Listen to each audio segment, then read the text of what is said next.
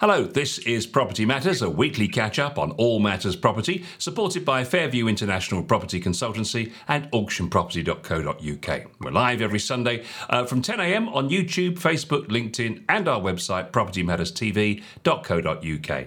If you're watching on our website, please leave us a Google review, and if you're watching on social media, get involved in the conversation in the comments below. If you've got something you'd like us to discuss on the show, it's hello@propertymatterstv.co.uk.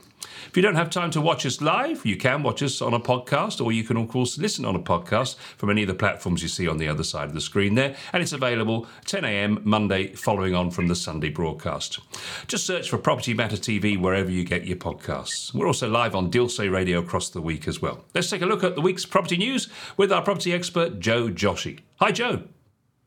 Good morning. Good morning, Paul. Good morning to all our listeners and, of course, our viewers across the board. And plenty going on at the moment in the property market. And I think you'll find there'll be plenty more in the week coming. Indeed, there is. And let's start with Help to Buy, which we've talked about on the show a number of times, but it's now RIP Help to Buy because it is no more. It finished on the 31st of May this year.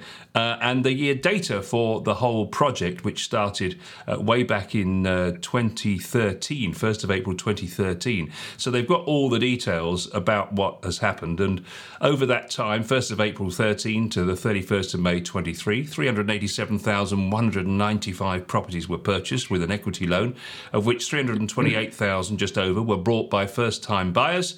The total value of these equity loans amounts to 24.7 billion, and the combined value of the properties sold under the scheme totaled 109.2 billion. Now, we've been relatively positive about Help to Buy in the past, haven't we? And it's not without its problems, of course, but it's interesting why it's no longer. Any thoughts? Look, at the end of the day, during the pandemic and around that time, I think they brought the Help to Buy. I think it can be still brought back. I wouldn't be too surprised if they kind of rekindle it, even though the numbers may not be what they thought they were going to be, but it does assist. And we clearly can see from the numbers and the amount of money that they've lent out and the first-time buyers that have had the opportunity that there was an advantage here, albeit maybe not as big as they thought it was, but it did do a lot of things. Now, I think that when I look at the Help to Buy scheme that was provided, it created a good foundation for the first-time buyers. Ultimately, that was it. I think its flaws, if there was any flaws, probably was that it was only available to new builds.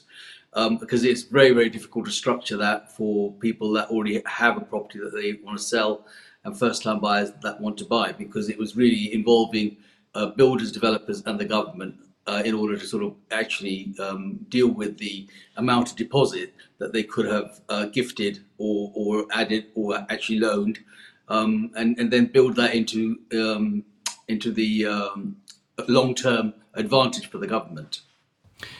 In that last 2 months, 1st of April to the 31st of May, just 106 properties were bought, which is with an equity loan, which was down 99% on the same period in 2022. It had come to an end.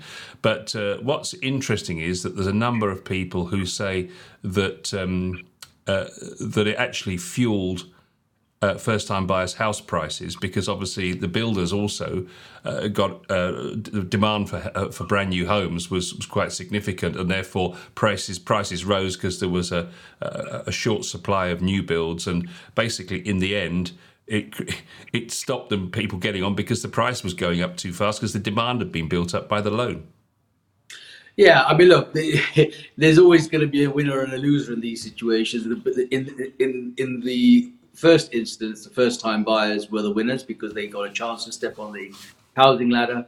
But because that demand became very, very popular, then, of course, the house prices went up. And you have to understand the government actually went into this on the basis that they would go up because that's how they were going to get their money back. If they put it in there for 5 years and in 5 years the house prices went up, they had a chance to getting some of that money back because that was the deal. It wasn't a free ride. There was a caveat that there would be a payback. So I think in that sense, yes, of course, house prices went up. That meant people didn't.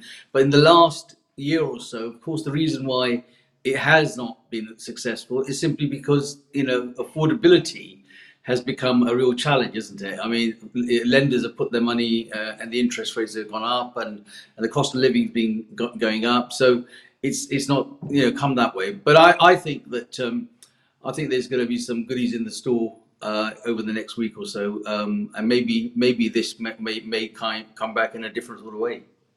Yeah, how it worked was the government used to provide an equity loan up to the value of 20% of the property, and that was 40% in London from the 1st of February 2016, and that was repayable when the property would be sold in the future. That's when the government would get their margin. In 2020, it was announced that the Help to Buy scheme would change on the 1st of April 21 with new eligibility criteria and regional price caps. The previous scheme deadlines initially required properties to be built out by the end of December 2020 and completed by the end of March 2021. However, the pandemic meant there was an extension to the 28th of February 21 for properties to be built out and to the 31st of May for the legal sale completion. And we're talking about the fact that it wasn't universally positive. The design allowed the government to gain a share of the property's appreciation, and it meant that the house prices increased. So did the government's profit from these loans, as you say. This aspect became particularly burdensome for homeowners when they reached the end of their 5-year interest-free period, with the interest rate initially set at 1.75% and then increasing annually based on inflation. Many homeowners faced escalating costs, adding financial strain to what was initially an assistance program. So once their low rate had finished, of course, these things started to escalate, and of course it became quite a burden. Yes, and unfortunately, with inflation at double digits in the early part of the year, of course, interest rates came up, and so yes, you're going to pay that price. Everybody's paid that price, unfortunately, Paul. It's not just been in this Help to Buy situation; it's been across the board. But the purpose of it was to assist first-time buyers to get on the property ladder, and to some extent, that was a successful thing. It gave them an opportunity. Back in the early days of property, from my time, 100% mortgages were the thing of the day, or 95% mortgages, or other ways. There's always a way to try and get that sort of first-time buyer on the first run of the ladder, so that the whole chain can move up. And that's the problem that we have. There's no way to break that. The only time that was broken was when investors came into the market and buy-to-let started to come in. So then the first-time buyer started losing out, because the buy-to-let was coming in and literally buying the same properties that the first-time buyer wanted to buy. So there's always going to be some scenario that didn't work out. But what it does goes to show, and we've said this I've said this time and time again, is that people still, no matter how that comes, want to invest in their own home. They want to purchase their own property. The increase in demand, fueled by the government-backed loans, it says, provided a substantial financial boon to the construction industry. However, this benefit to builders came with the caveat that it may have to contributed to their inflating house prices, making the market less accessible in the long run. One person commented that all the scheme really did was line the pockets of the developers. Interesting comment. Yeah, look, there's always going to be winners and losers, isn't it, at the end of the day? And, you can't get it 100% the way we want it. But I think, though the builders may have lined their pockets, it certainly built more houses because they needed to get that. The government's never managed to achieve the targets that they keep setting themselves. First-time buyers want to get onto the run of the ladder. This was an opportunity. And, I hope that some other scheme that is alike or akin to this will come available again in the future, because at the end, without the first-time buyers, the housing market does come to a standstill. What strikes me, though, Joe, is that they're damned if they do and they're damned if they don't. So any scheme that they try and put in, whether it's 95% mortgages or 100% mortgages or stamp duty holiday or Help to Buy, that initially creates a sort of panic, a fear of missing out, a FOMO, and then everybody gets on the bandwagon. Everybody wants to save some money somewhere and get a chance. And of course, all that does is raise the prices. So whatever they try and do, it just ends up meaning that the price becomes less affordable in the long run. Absolutely. Like I said, there are going to be winners and losers in this, but without a scheme, without an opportunity, some people are just never going to get onto that first run, and so it's gonna come at a price. perhaps in the long term. But then there is gain in this, Paul. We always forget the fact that people have bought. Go back to my first house that I sold at £34,950. That house is now worth 650, £700,000. So there are long-term gains. That's one of the reasons why everybody wants to be in the property or in the property market. So we're not always going to satisfy, but I think in this situation, the government at that time tried to bring in a scheme that allowed first-time buyers. It has come to an end, as you say. It's rest in peace at the moment. But some sort of resurrection will come out of this on the basis that there'll be a different type of scheme, and I'm sure that we'll have discussions on that one when that comes in. We shall certainly keep an eye out and see what is suggested when the Chancellor makes his speech. Is it next week? Mm-hmm. Yeah, on the 22nd. On the 22nd, actually, So that's next week, yeah. Next week, yeah. Yeah, super.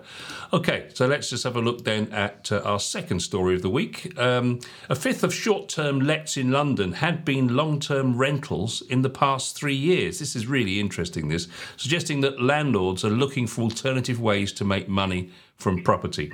Using their landlord portfolio analysis tool based on more than 2,000 listings, Propult said 20% of short-term lets in the capital used to be listings that belonged to letting agents. Propult analysed 2,800 short-term lets at various price points and location in every London borough. 586 had been in long-term rental with a letting agent before becoming a short-term rental property. Furthermore, the volume of listings belonging to portfolio landlords, those with multiple properties, is nearly 3 times higher than the national average at 30%. These portfolios contain over 10,000 current long-term rentals in and around London. So, what we're saying here then is that a number of landlords, particularly those using a letting agent, looking at the fees they're taking, look at all the other costs that they're having to absorb in the lettings, thinking, do you know what? I'm making less and less and less on a long-term rental here and all the issues of leaky taps, etc., I guess. They're thinking about taking it into their own hands and then maybe doing something like an Airbnb and just doing short-term lets, and presumably those numbers are stacking up better for them. Yes, it certainly, Paul, that kind of scheme works well in town centres, pretty much anywhere, and certainly in London it will be effective primarily because people want to now not always commit to a 6 month to a year tenancy. More than that, it's the cost that makes it a real problem. So let's take, for example, that there's a 1-bedroom flat or a 2-bedroom flat in central London, and that's going to cost you £600, £700 a week to rent. But in some cases, when they're doing it on a daily basis and working it out over a period, they're actually making probably double that money. It might be £200 a day that they're getting, as opposed to £600 or £700 a week. And the cost of borrowing has gone so much that landlords are having to be creative and try and say, well, look, I wonder if this particular portfolio. So they might look at certain properties in their portfolio, ones that were on long-term fixed rates may be okay to continue to rent out at a fixed term. But the ones that became expensive, for the rates went up to 5, 6, 7%, whatever that might be, maybe the ones that they thought, this now doesn't wash its face as a long-term rental, so maybe we need to consider doing Airbnb. And I've had that discussion with many. The only problem with Airbnb is unless it's manageable in the town centre, it doesn't really always produce the best results further afield, because finding staff or finding people to manage that, go and clean it, turnaround time, all of those things, actually can then become expensive and just cumbersome. It becomes a job, doesn't it? And that in itself, so they might think they're making more money, but then they're employing more people to do those particular things in the first place. So those are the problems that they face. But yes, I think people are looking at their portfolio and deciding which ones and what location can actually now do the short-term let. And it's very popular. I mean, if you look on Airbnb sites or you look on hotel sites or whatever, you see that people are now advertising the Airbnb on the hotel sites because it's an alternative. And there is a massive market for that. Airbnb came into that market and did disrupt that on the basis that people were saying, well, actually, you know what? I don't want to be in a hotel room. I'd like the whole apartment, or I'd like, the space, or my family's going to come and we're all going to be in it together. And that apartment could house 4 or 5 people. There's a lot of reasons why that change was happening. Yeah, I mean, there's a clear trend line in London in particular towards short-term lets, and in indeed any major city where there's tourist areas, because obviously you've got the high footfall of tourists through London. It's perfect for them, isn't it? And with the many different ways that you can advertise your property, like you say, Airbnb, and you don't have to, spend a great deal of money with letting agents who then take control of everything for you, and you kind of like out of control with it, really, because it's not yours to look after as it's being managed for you. There is some sense in that, and of course, I presume from not having done the numbers myself, but the costs must stack up sensibly for them.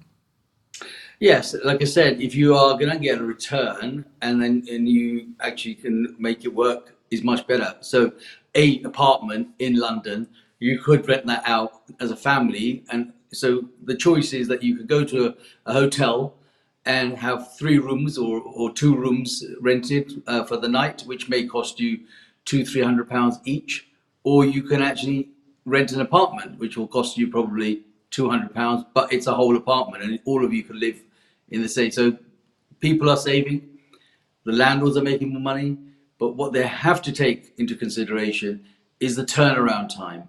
So it's one family today and another one tomorrow, and then it's a case of the bed sheets and it's getting someone in there to go and give it a clean, all that.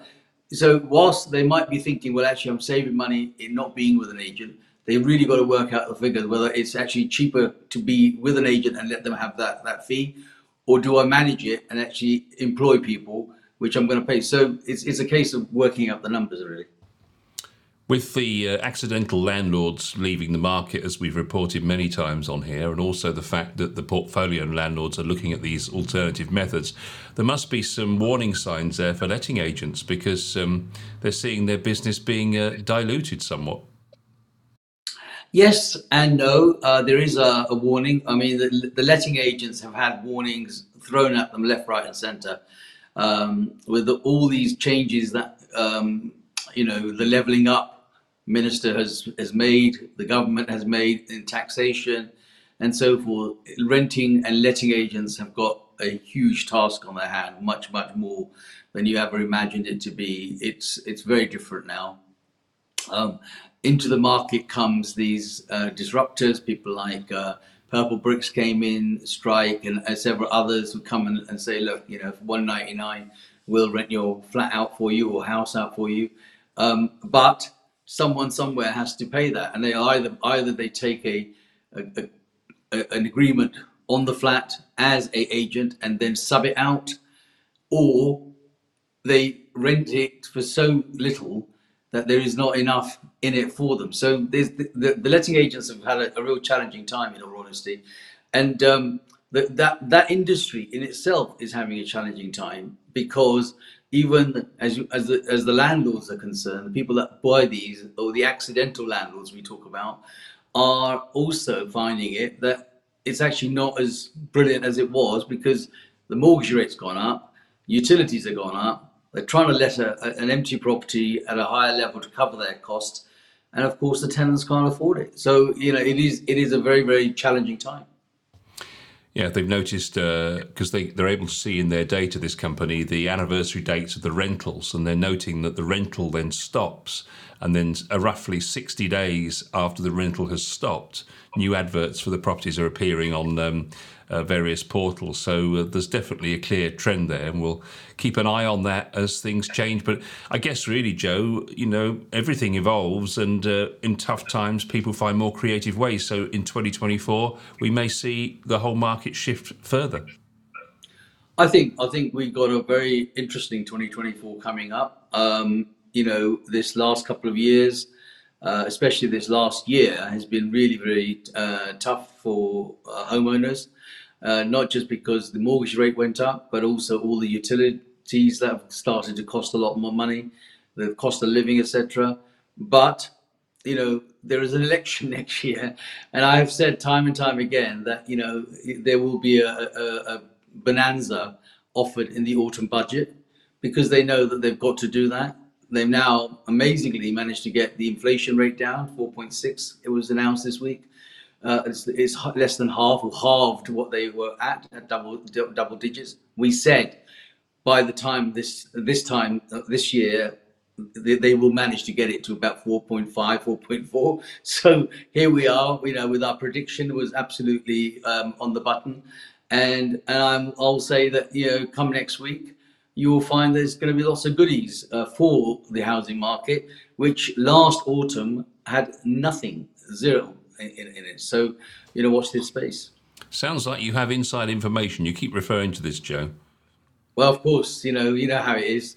Can't insider dealing, is it? Is that was what it was? Gordon Yes. Gecko and insider dealing and all that sort of stuff. Absolutely. Well, I shall watch the speech with interest now, as you've teased us today about that. Final one of the week. Over half, 55% of tenants prefer utility bills included in their rent to save them stress, but just 12% of available stock on the market across England offers this, according to research.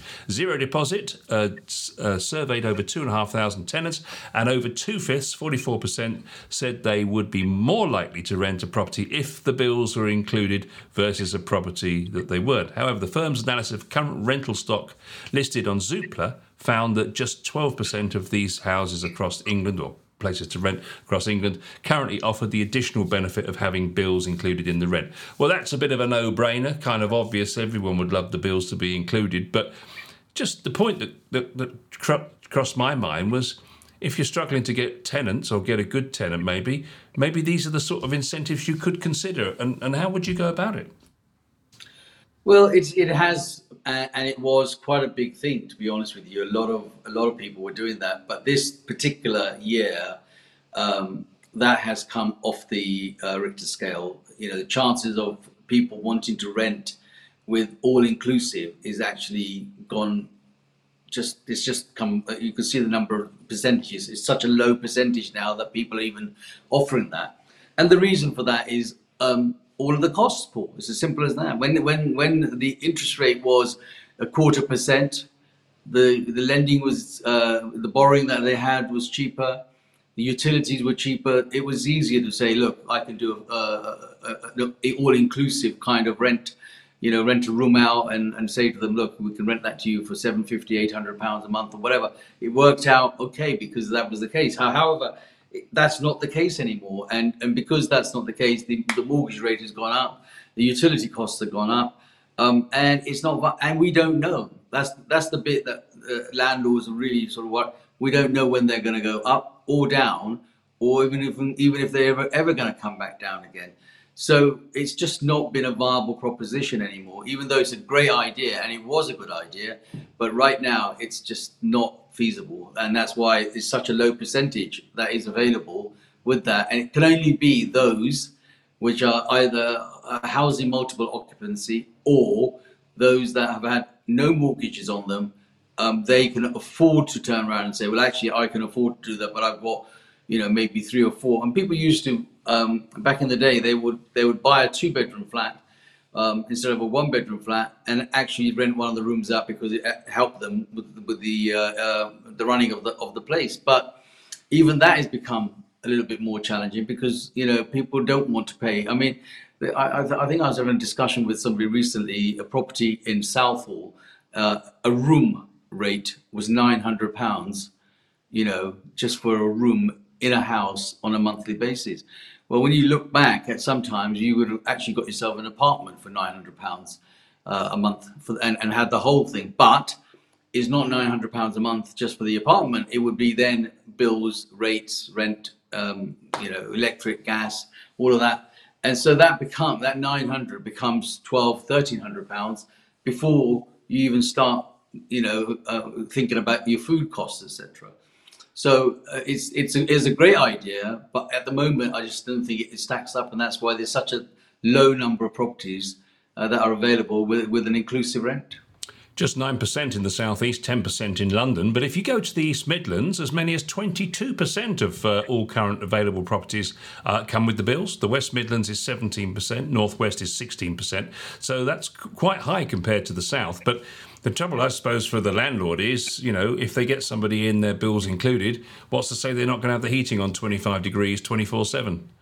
Oh, it does, and I will tell you that I've been a landlord historically on that basis, and the heating bill is stupid because it's not their bill. It's not something that they worry about. Oh, I forgot to turn that off. Well, yeah, it's like an oven in the place, and you're paying it. So all of these things started to bring down, and that's where places in London, you've got 9%, 10% maybe that are available in the north. It's not just about being in the north. It is that the value of properties and the value of rents is much, much different. So they could probably encompass the whole thing. Whereas here, the rent values on their own are so high that then to add the bills to it just makes it, not a viable proposition. I suppose there's a wider question just to wrap up on this story, and that is really, what can landlords do to make their property more appealing so that they have less void periods and have better quality tenants? Yeah, I think landlords, we all try and make sure that we have a good relationship with the tenants, and I think one of the things that you've got to do now, as we learn about this, that these annual increases have got to be built in from day one. They've just got to. You can't just sit there and say, you know what, they're a really nice tenant. They've been there for 5 years. It's okay. I'll live with it. You can't live with it. It doesn't work because there are third-party situations that are not in your control. For example, the utility costs, well, they're not in our control. We don't know what's happened. But this last year, we all learned and had a very serious lesson of what happens in a short space of time. And all of a sudden, we're not in control of that. So I think that landlords can actually have a good relationship with their tenant, but set it out from day one that, this is going to be a review every 6 months or annually, and if it doesn't work, then you've got to move it on forward. Otherwise, you could be just sitting there holding a pup for the next 12 months, 18 months, and not go back to them and build it. Those things are in the tenancy agreements.